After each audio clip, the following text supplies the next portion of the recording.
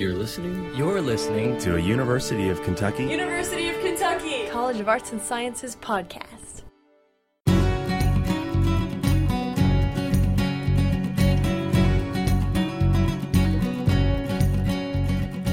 As residents of Kentucky, many of us have close ties to Appalachian culture and history. Frank X. Walker helped to discover and redefine Appalachia through the Affrilachian perspective, giving a voice to the many diverse members who did not fall under the traditional regional definition. In this podcast, Walker tells us about the origins of Affrilachian and its evolving atmosphere in the development of Pluck, Kentucky's first journal of Affrilachian arts and culture.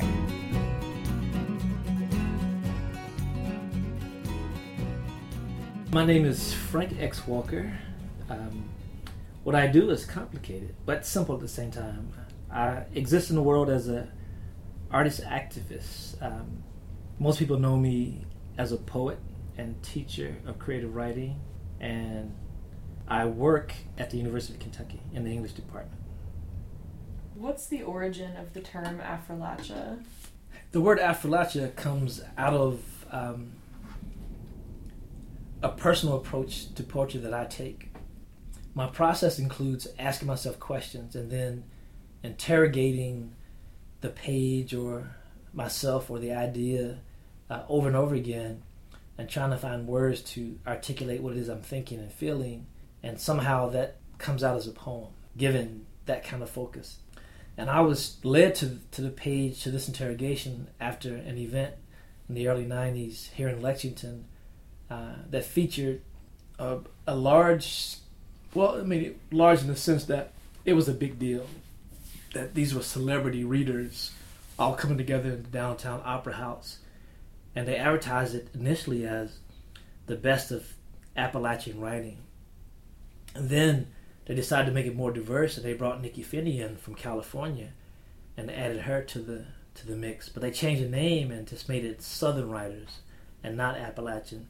And I wrestled with these two ideas. One, that they had to go all the way to California to find a writer to make that event more diverse, when there were writers everywhere I looked. I knew a writer.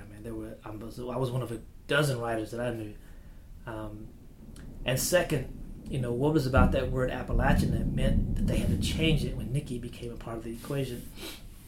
So I opened a dictionary then, and the definition then said that Appalachians were the white residents of the region of the Appalachian Mountains. So I knew immediately that, I could never be Appalachian, which meant I could never be one of the great Appalachian writers, even if I was a writer.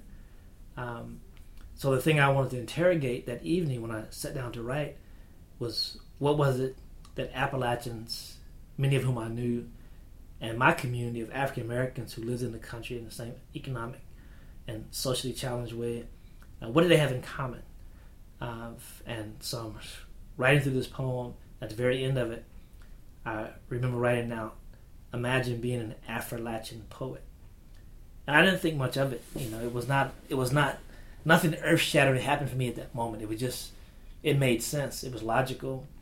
It's just a combination of African-based and Appalachia in the same space. But I took it to my writing group, who were already meeting. We've been meeting for almost a year without a name, but we were thinking about a name. And I read that poem, and their very first response was, that should be our name, the Affrilachian Poets.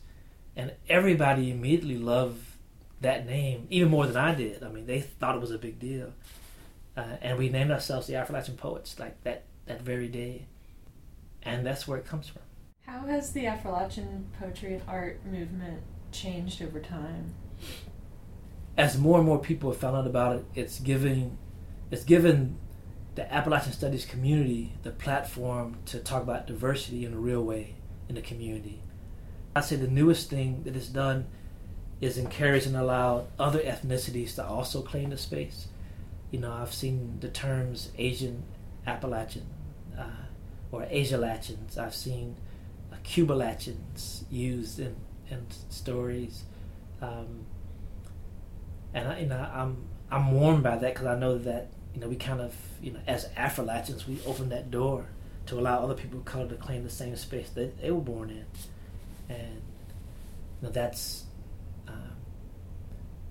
I think that's mostly important because it's the kind of thing that's needed to shatter the negative stereotypes of the region. All those things that are clearly African American events and people and things happen in the same space that people say is Appalachia, but yet the definition of Appalachia doesn't include those things or those people or that history. That makes no sense to me. So I think what we've done is force people to relook at their definition of the region and why they've accepted this idea of this caricature that does not include people of color. Because as soon as they let go of that old definition, it erases all those negative stereotypes because it has to include people of color. Why is the journal called Pluck?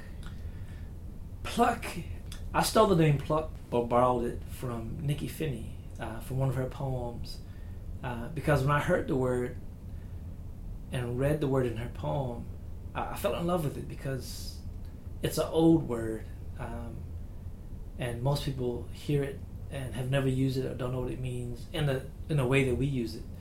And when I found out the definition of pluck is to succeed and press on against enormous odds, that it was about courage and perseverance, that it seemed like the perfect thing to do. I felt like that's what we were doing, that we were trying to kind of spit into the wind this idea that challenged what everybody accepted about this region, and to find a way to be proud of who was here and who was being left out of the conversation, and to create this platform to talk about those entities and those voices, to put our aesthetic into play, which is making the invisible visible. That was we're really committed to that, and as artists, activists, as writers, as community members, teachers and educators and students of writing and literature, this is something I think we all believe in, and that's our common denominator.